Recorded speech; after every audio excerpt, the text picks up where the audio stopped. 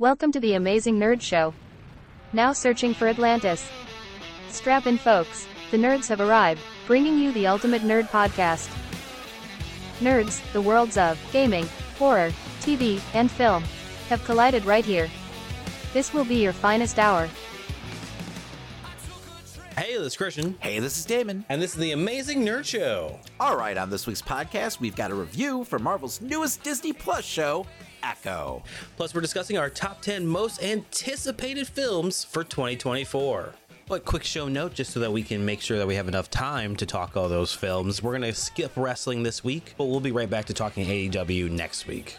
All right, but before we move on, make sure to subscribe to us on your favorite podcast platform. And while you're at it, give us a 5-star review and DM us a screenshot. Not only will we read it on the show, but we'll send you some amazing Nerd Show swag. But with that said, let's get into the news. Every week, we collect the biggest headlines and rumors of nerdom. We're not mild-mannered reporters, we're mere podcasters with opinions. Warning, potential spoilers for upcoming shows and movies ahead.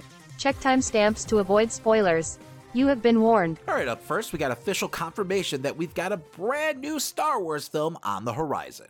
It was announced this past week on StarWars.com that another Mandalorian film is coming called The Mandalorian and Grogu. This is said to be arriving before the previously announced film being directed by Dave Filoni. This one will, of course, feature Grogu and Mando, and will be directed by Jon Favreau. Rumors had been floating around that they would be, doing a Mando film instead of a season 4, but Deadline sources claim this film is not taking the place of a season 4, as they say that season is still in development.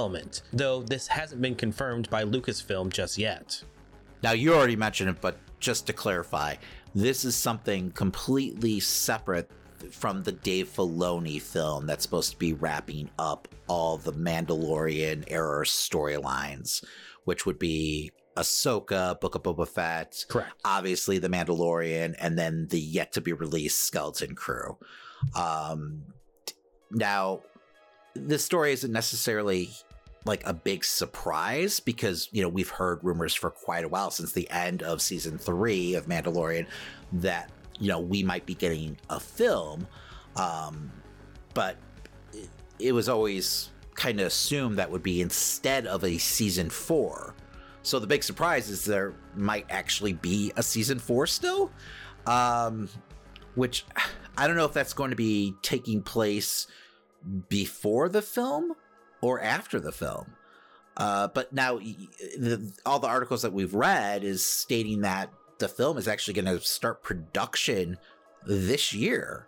And as far as we know, season 4 hasn't even started production. So I'm guessing that means we're getting the film first. I mean, that makes the most sense. I would guess maybe the film will just be a teaser for bigger events in season 4, right? Maybe. I mean, I could see it could be just like an epilogue and then really just setting up Filoni's film also. Because we also, we didn't talk about this, but we got confirmation from Disney too that there is going to be a season 2 of Ahsoka, which is huge news. Thank God. Well, I think a lot of people got scared this past week because Rosario Dawson came out and said that no one's actually even talked to her about season 2 of Ahsoka. So a lot of people were questioning whether or not it was even happening, which I think would be just absurd because they left so many loose ends, so many plot lines just kind of hanging. What? I think we were speculating that she just shows up, we had this grand adventure and it just plays into the final film. Well, no, you were speculating that. I was saying there's no way that they left her on this planet without some kind of resolution. So it felt like they were definitely headed towards a season 2 because we still have to figure out what's going on with the Mortis God storyline. So, yeah, like I said, there's a lot of, plot lines just dangling there. So, I mean, there has to be some sort of resolution happening. I guess there's a world where that could take place in Filoni's film. But that feels like there would just be way too much legwork if you're trying to do a big climax film wrapping up all the, series stories. So, well, I feel like anything with the Mortis gods, you have to let breathe. So yes, it's way too much lore. Yes. to do in addition to, Book of Boba Fett and Skeleton Crew, whatever the hell's going on there. And let alone, Mando. And not to mention the fact that we've got Thrawn's arrival, back in the galaxy. So yeah, they've got a lot going on here. So, I mean, in my book, this is all good news. I'm glad that Filoni's steering the ship. I'm also glad that Favreau's on board to direct the Mando film. I do hate the name, though. It just feels so lazy. What is it, The Mandalorian and Grogu? Yes. We can do better than that. That's got to be the working title, right? I guarantee if there's anything more, it's just going to be like added on to that. It's not going to be like a subtitle. The Mandalorian and Grogu, a Star Wars story. Yes, right. Or like The Adventures of, right? It's just lazy. Come on. But yeah, I mean, this is definitely good news. Like I said, I'm just glad that Star Wars is headed back in the theaters, honestly. Yeah, but Book of Boba Fett season 2 when? Anyway, moving on. They could definitely wrap up that storyline in the film, I feel like, right? Like that just feels like an ancillary story. So I'm good if we don't get a season 2 of Book of Boba Fett. And this is from a hardcore Boba Fett fan, so, but I guess you never know. But we also have the Rey film starting production, I believe, like second quarter this year. So I'm guessing that the Rey film is going to come out before any of this. I believe so. I think that's because there was rumored for next, or I think sometime mid 2025 or later, for a Star Wars film to be coming out. Yeah, and I think that start date is pretty official. I mean, at least as official as things can be nowadays. But yeah, I mean, everyone's favorite, Galaxy Far, Far Away has a lot going on right now, and I'm here for it. I mean, as long as it doesn't suck. Well, moving on to Marvel, it looks like we've got a big rumor for Spider-Man 4. Known industry insider Daniel RPK this week claimed that the next Spider-Man film could feature both Daredevil and Ant-Man, with Matt Murdock apparently getting a larger role in the film as sort of kind of like the mentor role that we've seen now from like Tony Stark and Doctor Strange across the Spider-Man films. The film itself is rumored to begin shooting late this year, with John Watts on to continue directing. Interesting. So I'm assuming that Spider-Man 4 will probably come out after Daredevil Born Again. So I'm wondering if any of his storylines will play into the film. Spoilers for Echo, but we know that Wilson Fisk is running for mayor. At least that's where it seems like the Daredevil series is probably headed. It's definitely a different take on, the title Born Again. But, it is what it is. But I don't know. Could we possibly see Spider-Man having to deal with a Mayor Fisk? Could that be part of the storyline? I mean, it's always been fun to see Spider-Man and Fisk go to blows, so.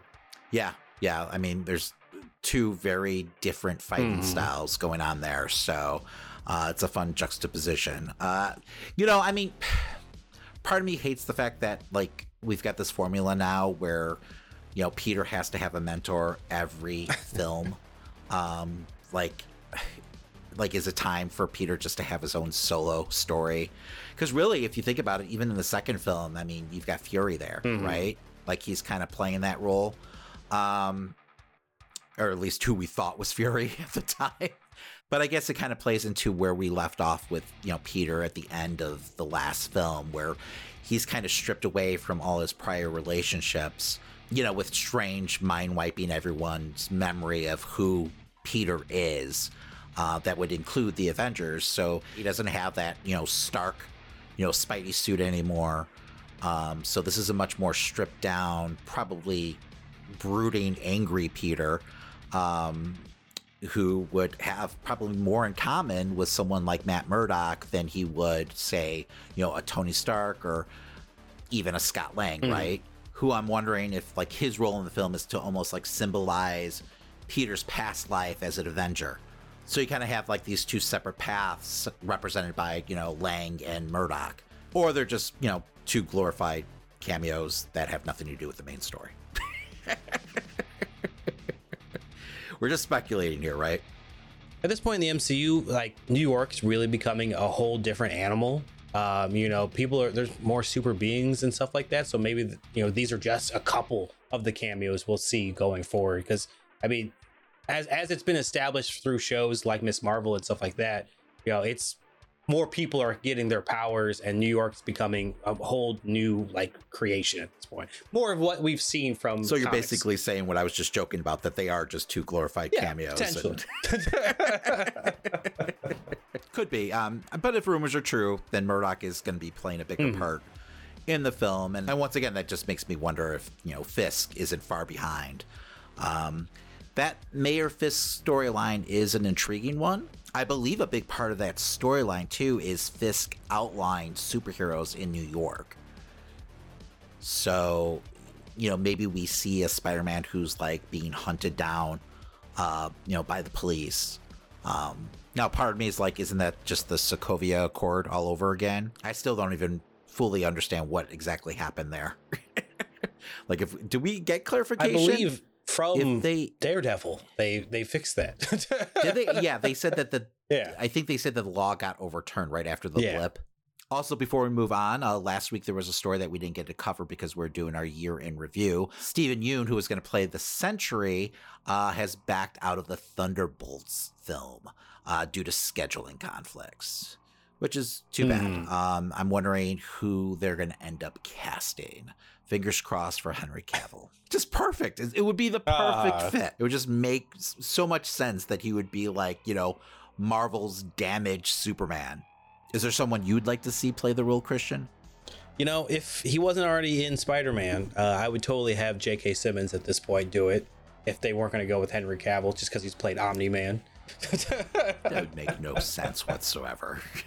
J.K. Simmons is like 60 years old. It's just a CGI. They got the works. They can do it. Okay, anyway. Marvel doesn't do what, you know, Aquaman 2 just did.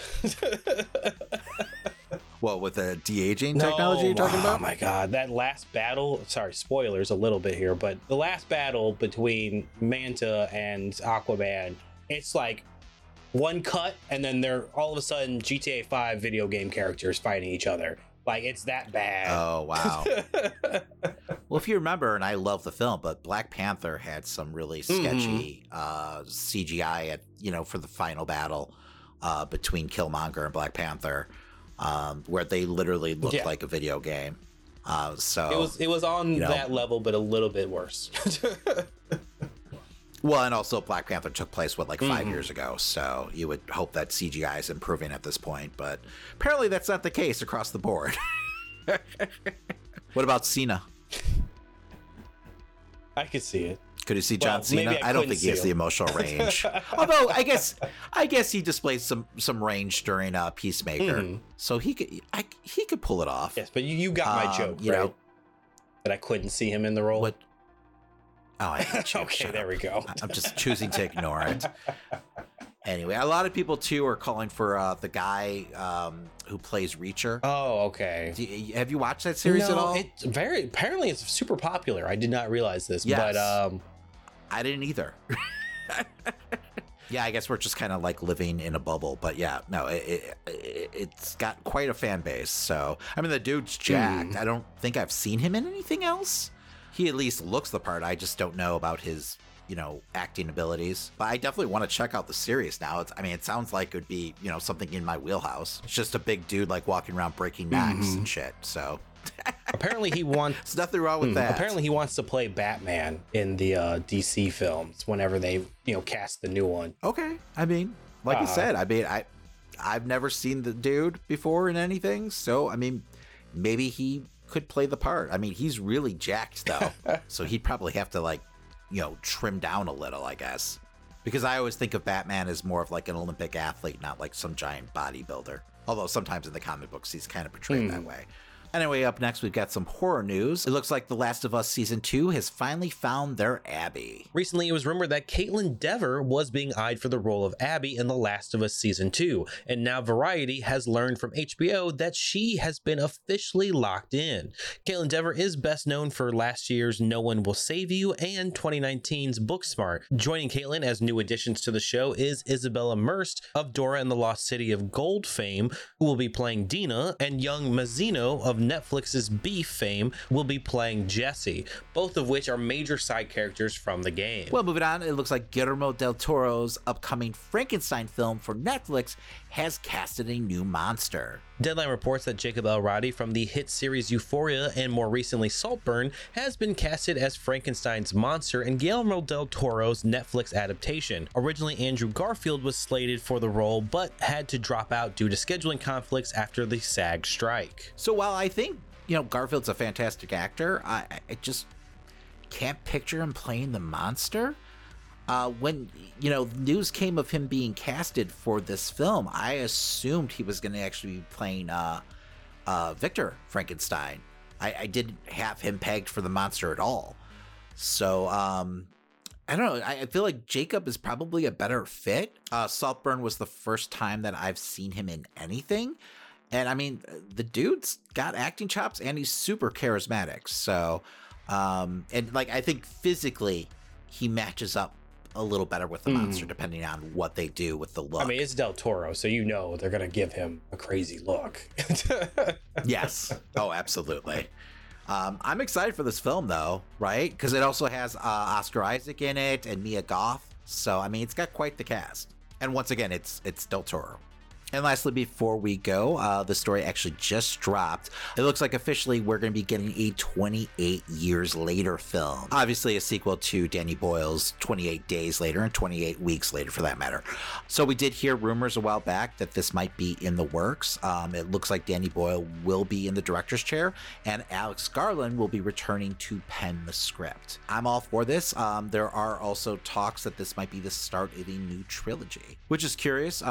Scope-wise, they must have their eyes set on a bigger story, I'm guessing, if they're looking at a trilogy. From interviews that we've seen in the past from both Boyle and Garland have stated that if they were to do another film, it would be a much bigger production compared to the previous ones, which could be a good thing or a bad thing. And they must have a big enough story to tell over 3 films. So I'm just happy in knowing that if this does become a trilogy, it was something that was planned by the artists and not just some studio cash grab. Because sometimes you're always questioning whether or not that's the case. I could also see a world too where, after the first film, Garland maybe, takes the director's chair, for the second, especially since he's made such a name for himself recently. Naming convention wise with a trilogy, what do you do? Years, then decades, then centuries?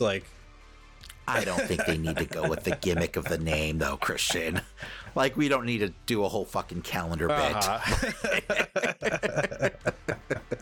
I hope that's not what they're basing the story on. And we'll get 28 eons or something like that with zombies in space or something ridiculous. Right next to Jason. Also, speaking of trilogies, the news just dropped that David Gordon Green has exited the Exorcist trilogy. Also, it looks like the upcoming sequel, Exorcist Deceiver, has been removed from the calendar altogether. So my guess is after the first film didn't do so well, the studio just chose to kind of wash their hands altogether of the idea of a trilogy, which I'm fine with. It's the wise thing to do rather than go through with it. So the difference is, with the whole situation with Halloween becoming a trilogy and everything like that, with David Gordon Green obviously helming it, was the first film, 2018, was successful. That's when they announced, that's when they announced it becoming a trilogy, because that makes sense, right? Because you don't just give someone a trilogy without proof of concept, unless they've really proven themselves before. I just can't imagine making that choice, especially after seeing Halloween Kills and Ends, which were just the drizzling shits. So I was still scratching my head, with that decision from Blumhouse. I know they I think they penned the deal, prior to those movies being released. But man, unless they're already in production, you pull the fucking cord, man. Well, we could have got Pazuzu Dies Tonight, Oh my God. So fucking awful. I can't get over that. The whole, what was his name? Corey? What are we doing? What are we fucking doing here? Here's an idea. Let's tell the final Halloween story and not have Michael Myers be the killer. Is there no fucking oversight by the studio? Does fucking David Gordon Green have blackmail on Jason like Blum? Like, what's happening? And now for the Nerds review of Marvel's Echo. Warning, heavy spoilers ahead. You're ready For what? to move from the theoretical to the practical. You and I, we are the only ones we can trust. That's your final lesson. So Maya's mission returns her to her hometown in Oklahoma, where she is reluctantly forced to reconnect with her past and her estranged family. It's here that she comes to a crossroad when she starts to develop mysterious powers through her Native American ancestors, all at the same time as she discovers that her uncle, the Kingpin, is still very much alive. Somehow, right? So to say Echo was a mixed bag for me would probably be an understatement. While I appreciated this like overall story that they were trying to tell, the execution though was lackluster. Most of my points of contention are the usual issues I have with most MCU series, except I feel like this time around they were even more egregious. So many scenes were truncated. It just felt like the series never got into a different gear, if that makes any sense. Just when things would like start to get going, they would just abruptly end, just losing all momentum. Now, with all that being said, I did enjoy the characters and I thought the performances were strong. Like, I enjoyed watching Maya rekindle these relationships with her family and, you know, learn about her past. But at the same time, I wish we got more flashbacks from her past life as a criminal and her relationship with, you know, the Kingpin. They give us like a taste here and there, but it's not nearly as much as I expected to get in this series. And instead, it really like left them selling the strength of their bond through just like the sheer powerhouse like performance of D'Onofrio, who was amazing, you know, as Kingpin once again, of course. Always is. Yeah, right. It just for me was just a whole lot of stop and start. Like there were flourishes of potential that just ended up going nowhere, like throughout every episode. Even like the fight like sequences, really nice moments here and there, but not enough of them. They really like sold this show on the grit and violence, like this was somehow going to break the MCU mold and bring back the old Netflix Marvel feel. But this show never quite got there, at least for me. And there were like some decisions that were just fucking baffling. Like Maya having to fucking build a roller skate gun, for crying out loud. Like, why would this trained assassin have such a hard time taking out these fucking like trio of rubes, like with just one gun amongst them? And then once we get to the climax of that whole episode, and there's this full out brawl at the roller rink with Rob Zombie pumping over the speakers, they for some reason decide to intercut it with scenes of her ancestors. Now, I understand what they were trying to go for, but it becomes a case of show me, don't tell me. Like, you could have conveyed that through the actual fight sequence. You didn't have to constantly show me flashbacks of scenes that we've already seen over and over again in the first 3 episodes. It just really took away from, like, the action and just the momentum of the moment. So in the comics, like, Maya is an extremely skilled fighter who can copy anyone's fighting style with a few hours of, like, studying tape.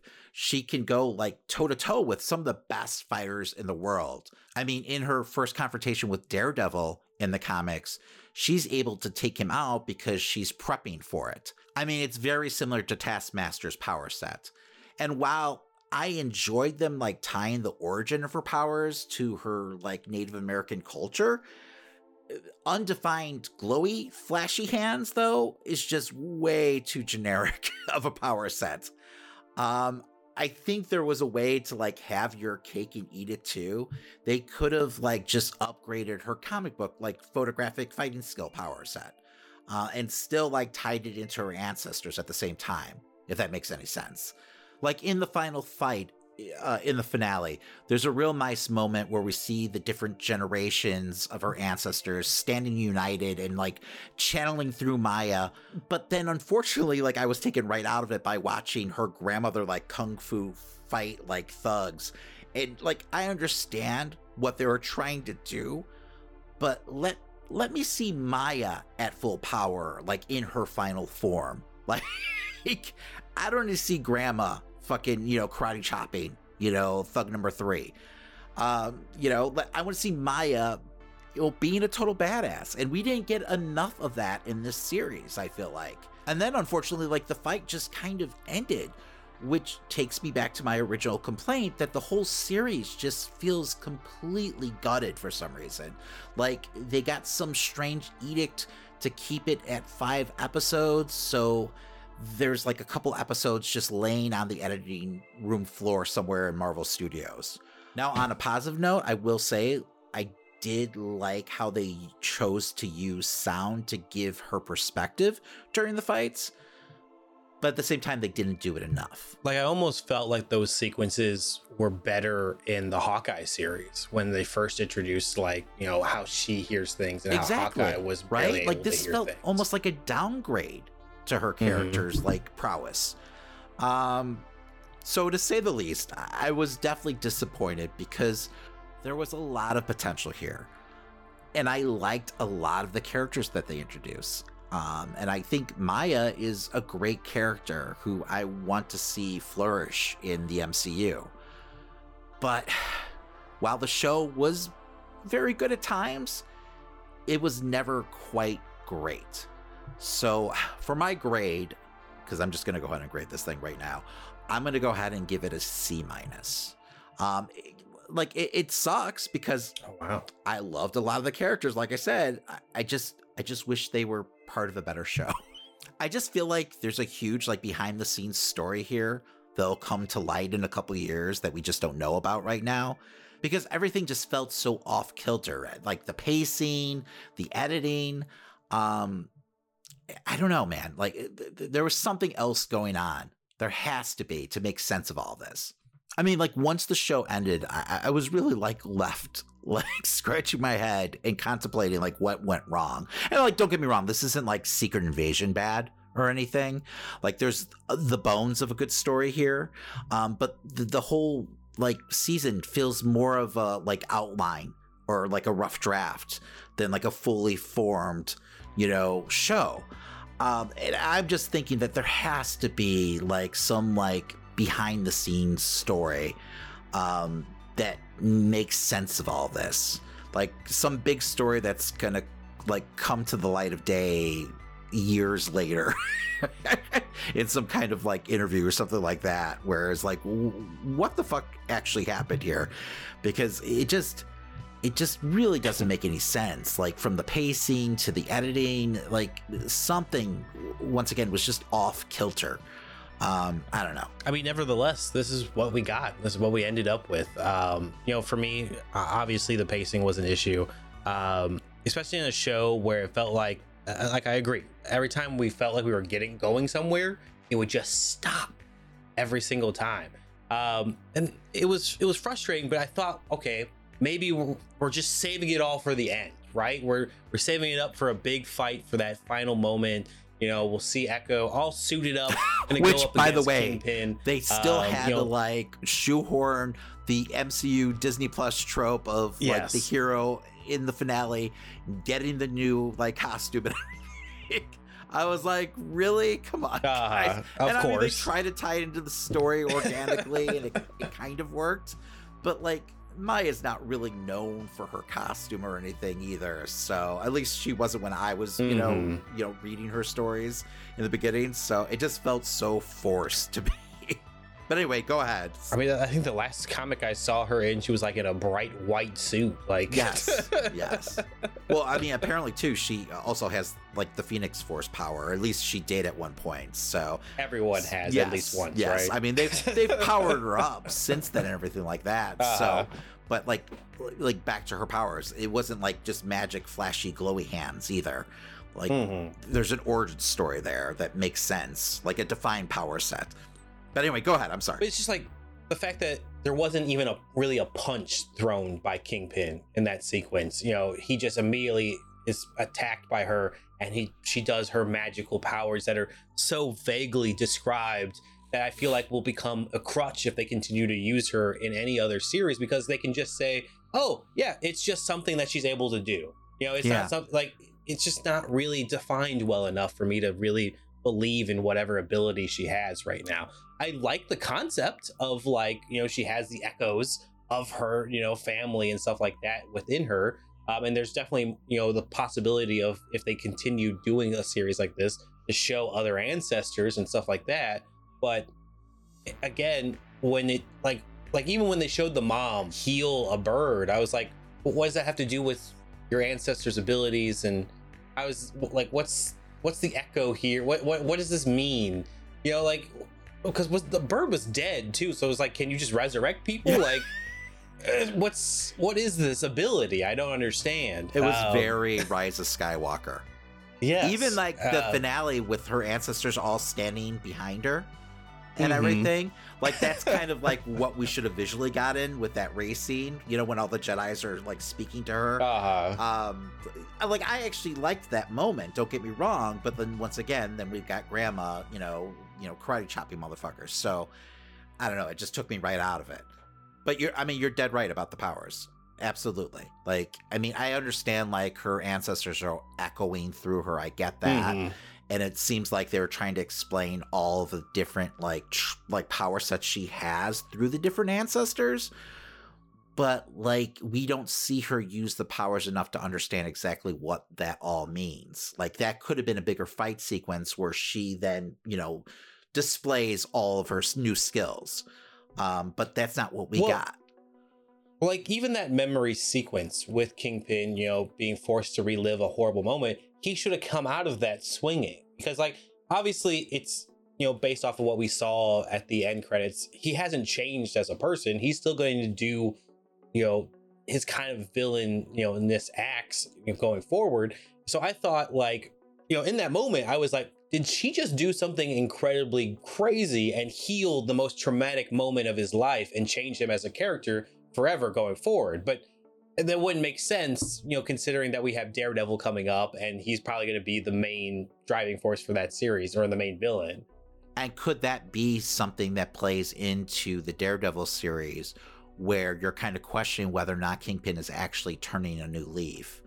Like, was he healed by Maya? Like you were saying, it almost felt like Maya's power in that moment was like the opposite of like Ghost Rider's like penance stare, where instead of like, you know, punishing someone by making them relive their most traumatic moments, she's going in and making them relive them, but then like trying to heal them at the same time. I didn't mind that moment so much because it once again, it shows that their bond is real. Like, she still cares for Wilson. And in turn, you could chalk up Wilson not raising a hand to Maya because he still loves her. I just wish we got more moments, you know, through the use of like flashbacks where we could see their relationship, you know, develop and deepen. Because otherwise we're just left having to trust Wilson at his word when he's pleading with Maya. But we know as audience members that Wilson is a sociopath. So it's kind of a case, once again, of, you know, show me, don't tell me. You know, I want to see this relationship kind of form. And obviously, when you have a 5-episode count, you're kind of left in a crunch and you're forced to give this watered down version of the relationship.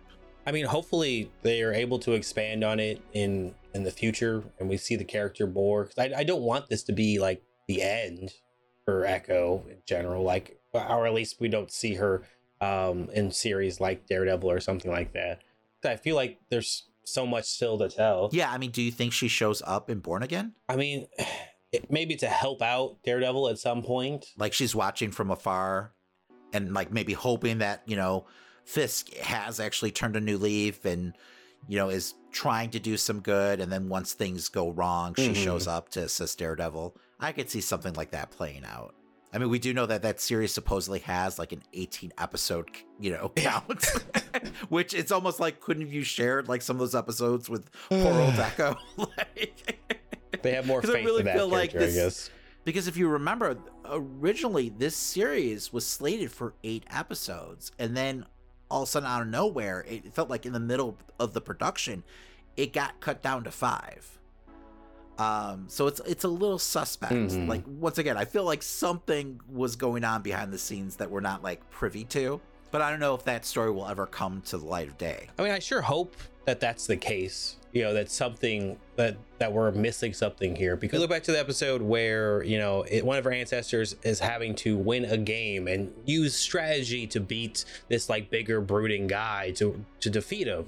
That plays into what's supposed to be, Maya overcoming the whole roller rink sequence, but we don't really because that's so cut short, we don't get to see her play in with that strategy at all. Maybe the excuse is that she used strategy with the roller skate gun, but I didn't feel enough connective tissue between the past, the ancestor story to what they were doing later on in the actual episodes. Like you said with the Rob Zombie whole sequence, I didn't see her using enough strategy, as it seemed like that was supposed to be the theme of the episode, to for it to matter. Even so, she still got beat halfway through anyway. She still lost. And let alone the strategy made no sense. Like, she had to build a roller skate gun to take out this light, where it looked like she could just literally throw the bolt to break it. Like, she didn't need the gun at all. It just felt like someone on the writing team was a big MacGyver fan or something like that. It was so unnecessary and weird. It was very odd, especially Echo, someone who went up against a full-on widow.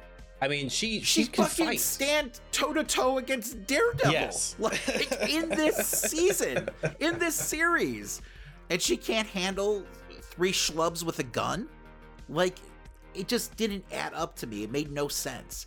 And I understand maybe she was in a weakened state because she didn't have her true prosthetic leg, but at the same time, that's not the source of her power. No, and they didn't harp on that enough in that moment either. No, it made no sense whatsoever. I mean, like you said, Hawkeye did a better job of demonstrating what a badass Echo really is. Hell, I might even argue that Hawkeye's whole series was more violent than this. Yes, there's a couple scenes here and there, they showed more blood, at certain moments. But overall, besides a couple necks getting cracked, I felt like this was more on par with Moon Knight than anything. And I could argue Moon Knight felt a little more gritty. And that's a series with a giant Egyptian hippo deity. What happened here? I mean, I know we're saying a whole lot of negatives. I mean, there was some really good performances in this. I love the granddad. I thought the grandmother did a great job of showing while her motivations are a little shitty, her trauma. I think she was the biggest villain of the entire show. Her trauma is on display the whole time. She felt like the awful grandma from Encanto. Yes. I mean, you disowned your granddaughter because your daughter died in an act. I was like, what? I don't understand. How selfish could you possibly be? What an awful person. I understand she's going through a lot of grief, but to disown your granddaughter pretty much? What are we doing? The whole Maya never reached out to me. It's just but you're the older here. You're the elder. You're supposed to nurture this child. Just awful. Awful. Yeah, because I didn't blame Maya at all for not wanting to see her. And I was happy when they did actually have their sit down meeting, that Maya still walked away disgusted pretty much. Because I was worried that she would just forgive her and that would be it. Yeah, that would have made no sense if they made up in that scene. Yeah, instead she gave her kung fu powers. That was fine. I thought that was fine that was awful. Because awful, then she wouldn't have had to have worried about them, and then she could fight Fisk. But then she didn't fight Fisk, so then that became a problem. I'm sorry, it just took me out of the scene watching this little old woman become a fucking Power Ranger and take out these thugs. I would much rather have it be Maya saving the grandmother and cousin and taking out the thugs all by herself. And once again, putting her new powers on display. So I think overall, I'm probably going to give it a C+, but I don't know. All these negatives make me want to go lower now. Go with your heart, because like I understand what you're saying though, because I really did enjoy the characters, and I appreciate the story that they were trying to tell. It's just the execution got in the way. Yeah. It's almost like they really fell in love with the family story, and then they just like ran out of time for everything else, to the point where you can almost feel like the cuts being made within the scenes. Like that dinner scene, that sit down scene between Kingpin and Maya. They don't even eat. They just sit down. Yeah. Like Kingpin gives her an ultimatum. He doesn't even take a sip of the soda that he gets, and then he just walks out. So I was like, wait, what just happened? But you know what wasn't actually like a really, big positive for me was the opening credits every single time. I thought this was like fucking James Bond level of an opener every single episode. It's so strange for me because even the score was kind of uneven. Like I enjoyed like the needle drops, like the Rob Zombie songs and, the other song choices they made in the actual like soundtrack of it all. But like the score itself would go from, something quality wise on par with what you typically would get from like a MCU series or film. And then it would all of a sudden go to like bad, like 90s action movie, with like really heavy, like cheesy kind of sounding guitars. That once again just kind of like took me out of the moments. I don't know if you got that vibe at all. I didn't really notice the score. It wasn't that memorable for me. Like I wasn't paying attention too much to like the actual music of the show. I don't feel this time around. Like it didn't stand out at least. Which could also be a problem. It just sucks because I know we've been incredibly negative about the show, but like I still have a lot of hope for the character, and I do think Aliquot Cox is tremendous in the role, but man, I just feel like this show didn't really do the actress and the character any justice whatsoever. Hopefully the next time she pops up, they have a better like streamlined vision of what they want from the character. And now it's time for Christian's Corner.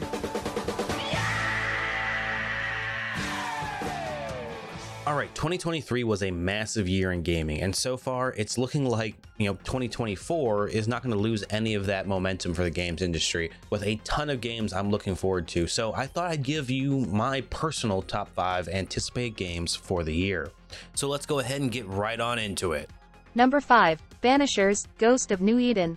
Though we haven't seen too much of it yet, what little gameplay we've gotten has reminded me a lot of that, Witcher 3 feel, and has caught my attention every single time. It's a third-person RPG where you'll hunt, supernatural creatures with what I believe is your dead wife, with every new choice kind of affecting what happens to her, as you choose to either let her go or continue to fight on. It looks like it's going to be a very deep storyline, and I'm interested to see, what kind of dynamics they do and how your choices, affect probably your abilities while using her as well.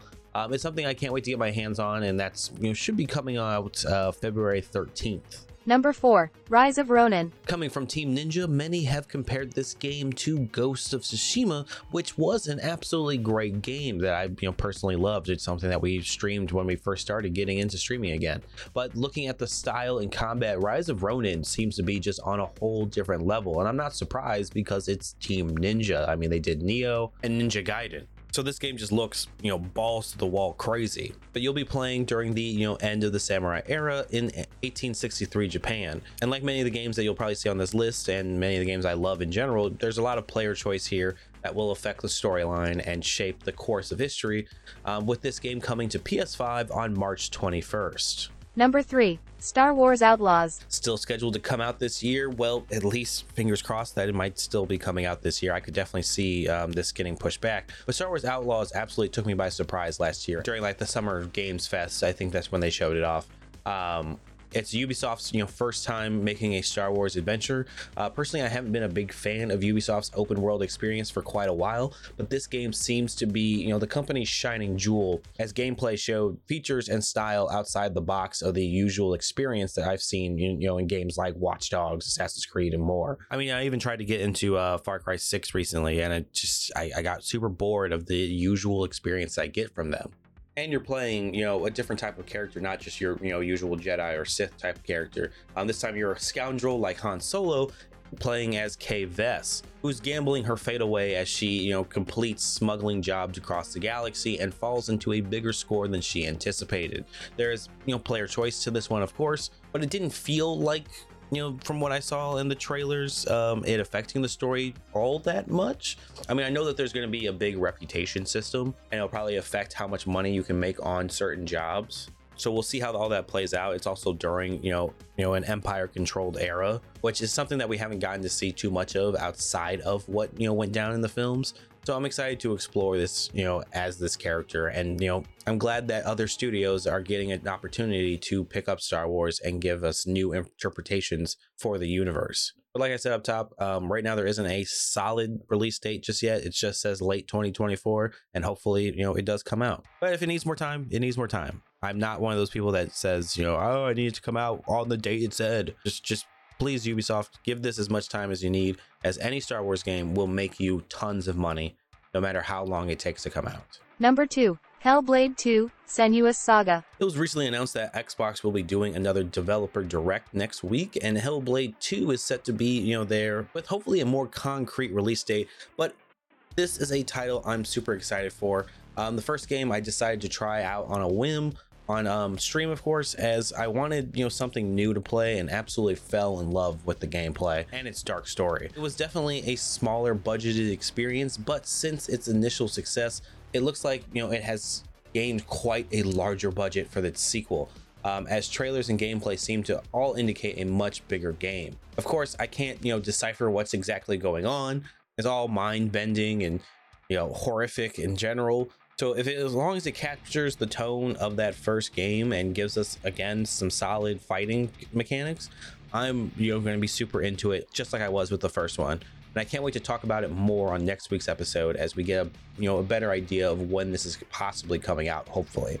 Number 1. Avowed. Speaking of the game being shown off at the developer direct, my number 1 most anticipated game has to be Avowed right now. Obsidian wanted to take a stab at their own Skyrim, and while this is definitely not going to be anywhere near the scale, Obsidian's track record sells me on it altogether. It's looking to be kind of a similar or simpler tale, sort of like Outer Worlds, where choice and replayability was more of the key factor in their game development for this, as you're thrown into the living lands to investigate a spreading plague where your actions will either save or destroy these lands. Outer Worlds was an absolute blast, so I don't mind this game not being on the scale of Skyrim per se, and I'm excited to see how wild this story goes. We are set to get a full in-depth package for it next week at the developer direct, so hopefully my opinion doesn't change after that, but personally I'm super happy with what they've shown off so far. A lot of people I know complained about it being more colorful than the initial trailers that they showed off. I don't see any issues with that. It just reminds me more of Outer Worlds, so if it's not broken, don't fix it, right? I can't wait to talk more about it. We'll talk about it on next week's episode after the developer direct. There's a ton of other games coming out. There's Endless Zone Zero, Pacific Drive, and a whole lot more. This list could have easily became a top 10 or 20, so I'm keeping it simple. These are the top 5 for right now, but if there's something you think I should be keeping an eye out on, let us know on social media at Amazing Nerd Show. But all right, with that said, let's go ahead and move on to our most anticipated films of 2024. And now for the Nerds' top 10 most anticipated films of 2024. And now, our feature presentation. Well, 2024 has officially arrived, and so has a brand new crop of films for us to get excited for. If you're a regular listener of the show, you know this is typically the time of year where we preview films that we're most looking forward to in the new year. This year, in the name of keeping our sanity, since these preview shows get rather long in the tooth, we're changing up our format somewhat and whittling down our list to just our top 10 most anticipated films of the year. Now, that being said, this year looks like no other that we've covered since starting the show 6 years ago. It amazingly only features one MCU film and one DC film with no Star Wars films in sight. And before you say anything, we're not counting Sony's bootleg Marvel films. Right, Christian? Not at all. Yeah, sorry, Venom fans. But that doesn't mean there aren't plenty of awesome films that we're looking forward to this year. As always, it goes without saying, the card's subject to change here. Some of these films right now don't even have concrete release dates. And with the whole movie industry being in flux right now, you never know if those dates might end up shifting to 2025. And on the other side of the spectrum, there are probably plenty of films coming out this year that are going to be awesome, but we just don't know about them yet. But anyway, let's go ahead and get into it. These are our top 10 most anticipated films of 2024, at least so far. Number 10, Civil War. Mr. President, do you regret the use of airstrikes against American citizens? We're moving to D.C. today. We need to go down there. They shoot journalists on sight in the Capitol. Every instinct in me says this is death. Flooded. Every time I survived a war zone, I thought I was sending a warning home. Don't do this. But here we are. In the near future, a team of journalists travel across the United States during a rapidly escalating civil war that has engulfed the entire nation. Civil War is directed by Alex Garland and stars Kirsten Dunst. So this film might not technically be a horror film, but in my opinion, it by far looks like the scariest on our list. Because nowadays, it looks like something that could possibly happen. And this is by Alex Garland, who doesn't pull any punches and, brought to you like amazing thought-provoking films like Ex Machina and Annihilation. So I'm excited to see what he has up his sleeve, but at the same time, a little terrified. I mean, hey, I thought Transformers fighting in Chicago was scary, so I can't imagine what seeing, Alex Garland's version of the Civil War could be like. But like, men aside, because I still don't understand what the hell happened in that film. I've really enjoyed all of Garland's work, so I'm really looking forward to see what he does with this film and this concept. Well, it's coming out April 26th of this year. Number 9, Alien Romulus. Young people from a distant world must face the most terrifying life form in the universe. Alien Romulus is directed by Fede Alvarez and stars Isabella Merced. Fede Alvarez plus an alien film. Enough said, right? You sold me a ticket. I hope we get something scaled back like the original Alien movie. I mean, we've seen what Alvarez can do suspense-wise in Don't Breathe, so I'm sure he can make a claustrophobic nightmare of a film in space. And I can't imagine all the glorious violence that's going to ensue. I've been waiting for a long time for them to go back to formula, so hopefully, this delivers in that. But, Don't Breathe 2 was also written by Fede Alvarez, and that was a weird script indeed, so. Fingers crossed, Christian. Fingers crossed. You never know what happens behind the scenes, exactly. Right? Like, he didn't direct the film, at least. Yes. I mean, as long as he doesn't make the aliens into the heroes of the film, I think we'll be okay. I don't know. I usually root for the xenomorphs anyway, so. That's true. Me too. And this is said to be coming out August 14th. Number 8, A Quiet Place Day 1. A Quiet Place Day 1 is directed by Michael Saranoski and stars Lupita Nyong'o and Joseph Quinn. And it currently does not have a synopsis. So like the title says, this is obviously a day one film. And we got a taste of the initial invasion in the second film, but it wasn't enough in my opinion, so hopefully this movie delivers, because the insanity of watching those weird eardrum creatures in the middle of a major city would just be pure chaos. I want to see, the horror of people realizing that there's nowhere safe to go, and like just how long it actually takes them to figure out like the only way to survive is to shut the fuck up. And there's also the fact that I haven't seen Lupita in a bad role yet. So I definitely have high hopes for this film. I mean, honestly, even in that shitty movie, Little Monsters, she was one of the brightest parts of that. It wasn't shitty. It was shitty. It was okay. There just wasn't enough blood and gore for you. And me. But that's all right. Not enough people got hurt. Anyway, if anyone's going to react well to monsters of this size, it's going to be Lupita. I mean, she just has the range to do these types of roles. I love her in all horror films that she's been in. So, and I'm happy to see Joseph Quinn continuing to get like better roles. Yeah, he's definitely going to be the like it guy for the next couple of years. So, I mean, we've heard his name attached to a lot of projects of late, and that's probably not going to change anytime soon. Number 7, Beetlejuice 2. Beetlejuice 2 is directed by Tim Burton and stars Jenna Ortega, Michael Keaton, and Winona Ryder.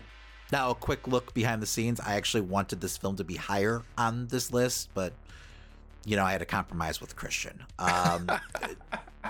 Tim Burton's Beetlejuice is the first film I remember seeing multiple times in the theater during its first run because I just loved it so much. And I just can't get over the fact that, you know, a year later after his return as Batman, Michael Keaton is now returning as Beetlejuice. Hopefully they don't fuck it up like, you know, they did with The Flash, because this film is a pretty big deal and fans have been clamoring for a sequel for years. As long as Burton's got a, you know, clear vision behind it, you know that he's going to knock it out of the park. Sometimes I do feel like he's been phoning in some of his projects lately, but this is one that he definitely needs to go balls to the wall, old school, you know, everything that we got from the first film in this. Yeah, I mean, everything that we've heard from him in interviews when, you know, he was asked about this project throughout the years, it always sounded like he just didn't have the right story yet. So hopefully he's found that story, and this is a real passion project for him. Because obviously, if he just wanted to cash a check, he could have directed this movie years ago. But he chose not to. So I've got real high hopes for this film, if you can't tell. Well, you're going to have to wait till fall because it's coming out September 6th. Right in time for my birthday. Look at that. Happy birthday to me. Sure. No one cares. All right. Next movie. Tim Burton does, damn it. Number 6. Dune Part 2. You've been fighting the Harkonnens for decades. Look! My family's been fighting them for centuries. Your blood comes from dukes and great houses. Here, we're equal. What we do for the benefit of all. Well, I'd very much like to be equal to you. Maybe I'll show you the way. Our characters reunite while seeking revenge against the conspirators who destroyed their lives. Dune Part 2 is directed by Denis Villeneuve and stars Florence Pugh, Timothée Chalamet, and of course, Zendaya. I'm not a Dune guy, and I literally have no idea where the story's going, but I loved what Villeneuve did with the first film, so I'm looking forward to see what happens next.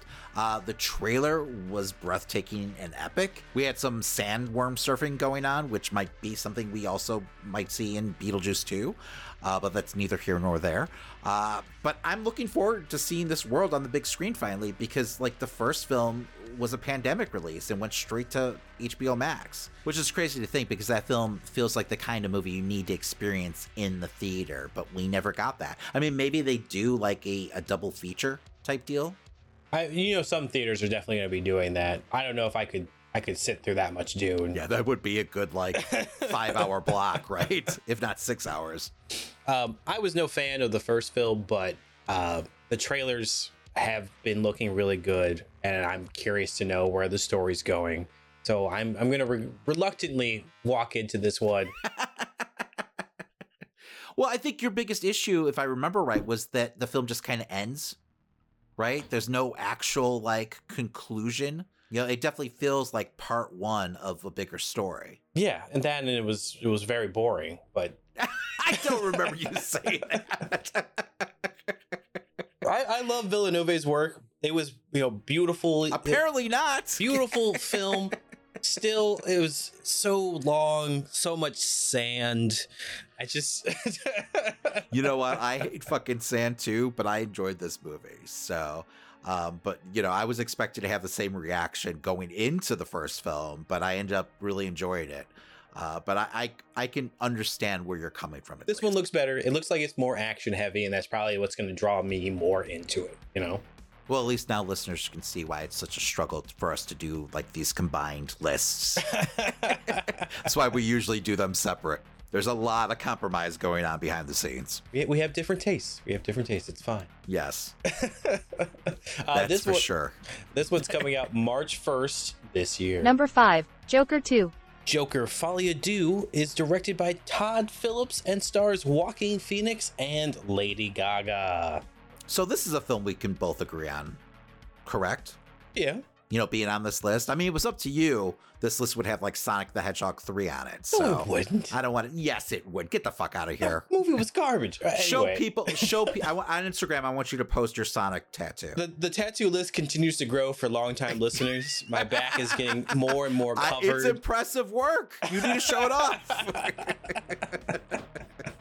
So anyway, just like they transposed the Joker character over, Taxi Driver in the first film, I really envision this as, Joker, transposed over One Flew Over the Cuckoo's Nest.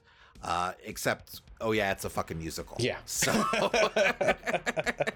which, I mean, even though I'm not a big fan of the genre, I'm kind of excited for the idea of it. Now, to be honest, like, I'm not sure about Gaga as Harley, but I mean, she's impressed me in the past with her acting chops.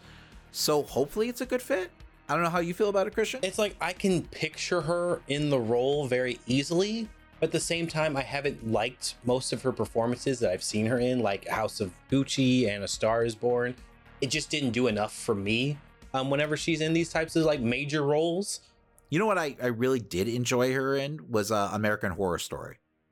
So, and I feel like this role's probably more akin to, something like that, if that makes any sense. Okay, I can see that, yeah. But you know me, I do enjoy a dark musical, Phantom of the Opera, fucking Sweeney Todd. I can get behind a Joker themed musical. I feel like Todd Phillips could really give us something twisted here.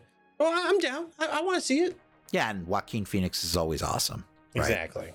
So this will be Dancing Down the Stairs, October 4th. Number 4, Maxine. The film follows Maxine, who was the only survivor of the bloody incidents of X, as she continues her journey towards fame to be an actress in 1980s Los Angeles. Maxine is directed by Ty West and stars Kevin Bacon, Giancarlo Esposito, and of course, Mia Goth. So yeah, I mean, this is Ty West ending his Mia Goth horror odyssey as we follow Maxine into the 80s as she tries to live out her dreams of becoming a star. Yes. I love that West has filmed each one of these films in the style of the decade that they take place in.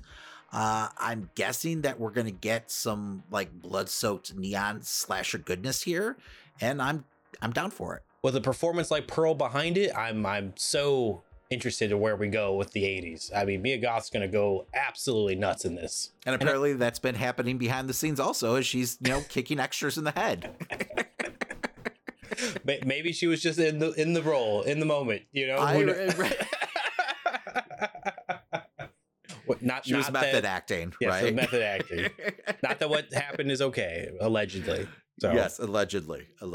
So hopefully that incident doesn't end up like holding up the release of this film. Does this even have a date yet? Not yet. So there's potential for it to get pushed. Because if you listen closely, you could hear lawyers filing papers right now. So, well, they better watch out for an axe. Yeah, I mean,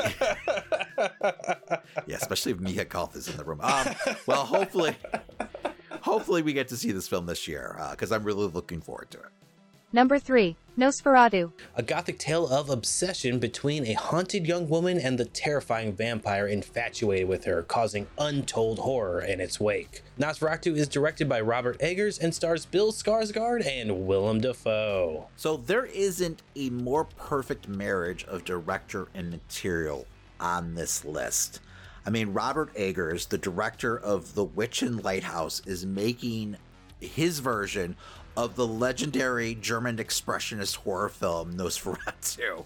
And not only that, he's got Pennywise himself, creepy as fuck Bill Skarsgård in the title role, whose physicality feels like it's tailor-made for Count Orlok.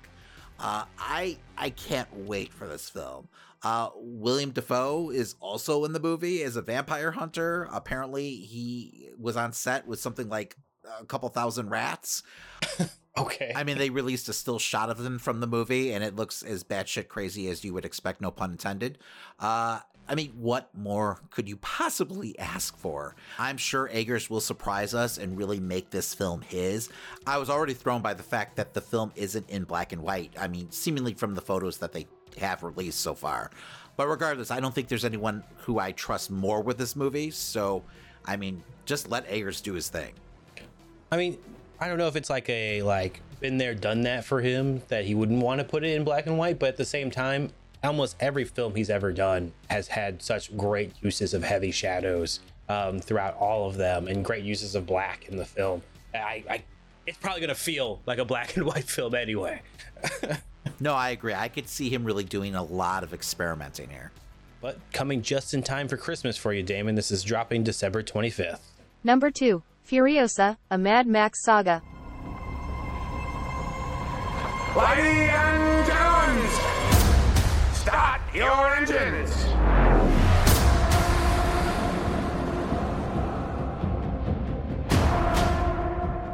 So George Miller can do no wrong in my book.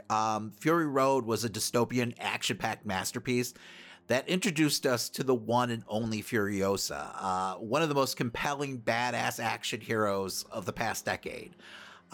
From the trailer, this looks like her origin story, which I'm all for, but I'm also excited to take a deeper dive into the Vile Morton Joe. Hopefully, we get more of a backstory for him and, find out what his deal is, because we really don't know much about him, right? Not really, but I mean, it seems like we're going to get a lot of Dementis too, though. Chris Hemsworth is completely transformed in this role, and I'm excited to see what he does as a villain. Yes, I was going to bring that up because I don't think we've ever seen him as a villain before. No. Not that I can recall. And I love the fact that he's rocking some prosthetics here because, like you said, he was completely unrecognizable. I had to go back, and look at the credits after the trailer to figure out, wait a second, was that actually Hemsworth? Because, most good-looking Hollywood actors don't want to cover up their face. But this was also an actor who felt comfortable enough to don a fat suit for the entire Endgame film, so I shouldn't be surprised, I guess. Well, this is hitting theaters in summer on May 24th. Number 1, Deadpool 3. Wolverine joins the Merc with a Mouth in the third installment of the Deadpool film franchise. This is directed by Sean Levy and stars Ryan Reynolds and Hugh Jackman. And a cast of thousands. Yes, apparently. So, big surprise to no one.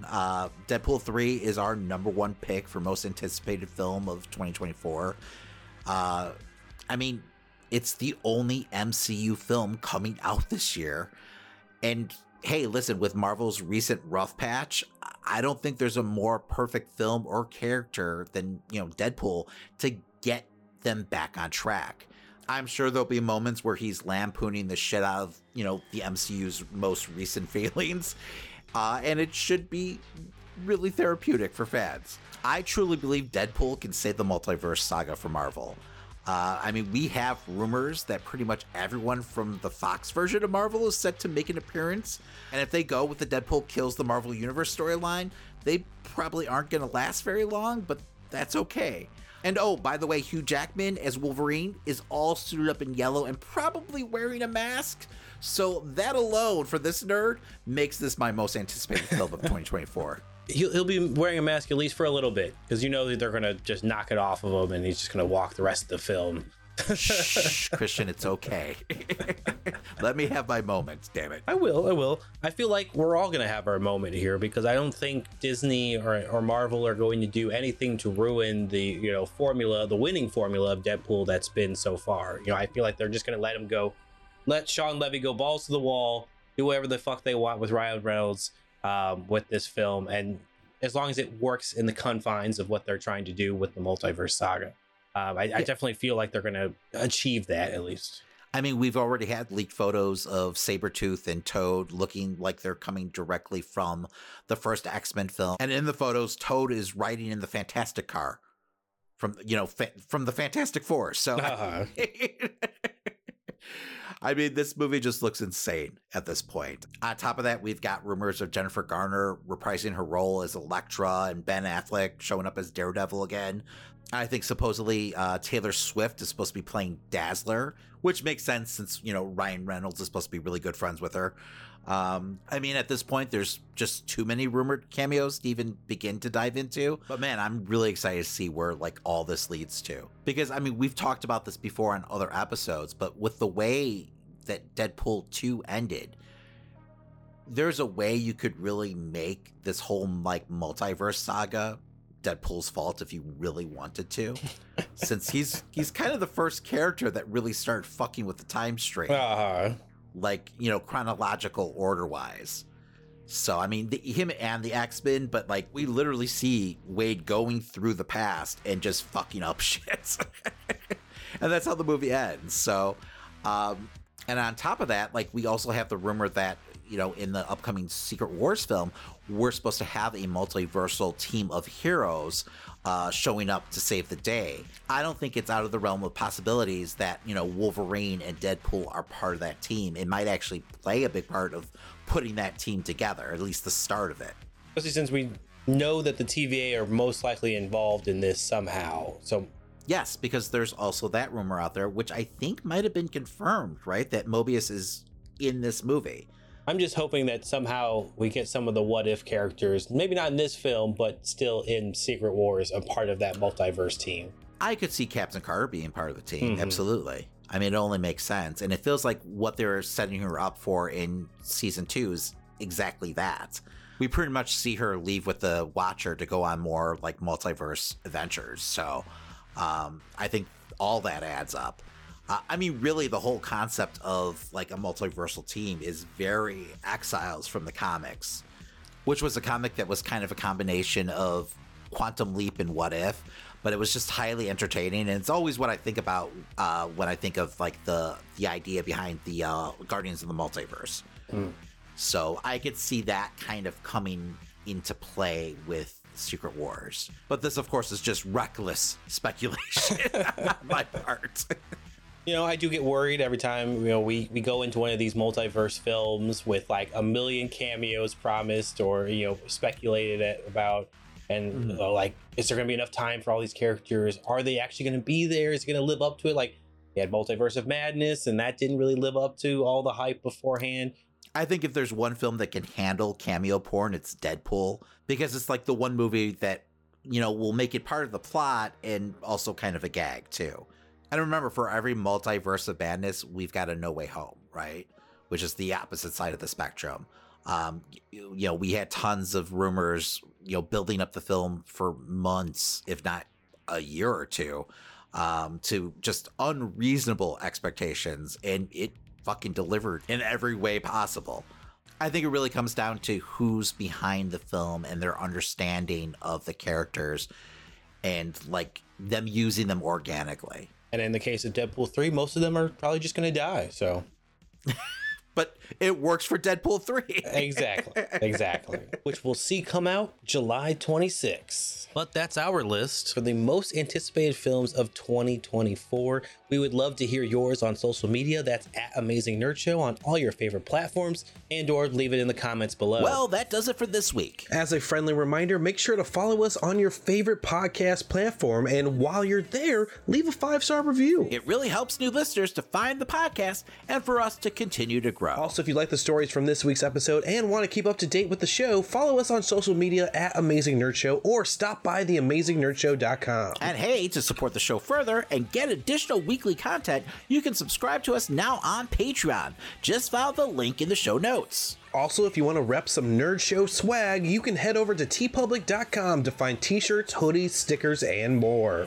And if you post what you bought and tag us on social media, we'll send you some additional Nerd Show swag as long as you live in the United States.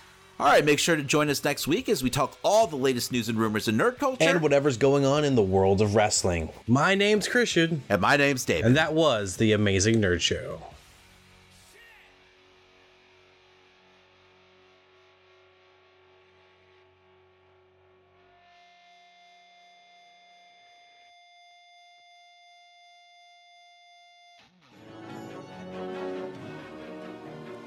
Beetlejuice. Beetlejuice. Beetlejuice. It's showtime.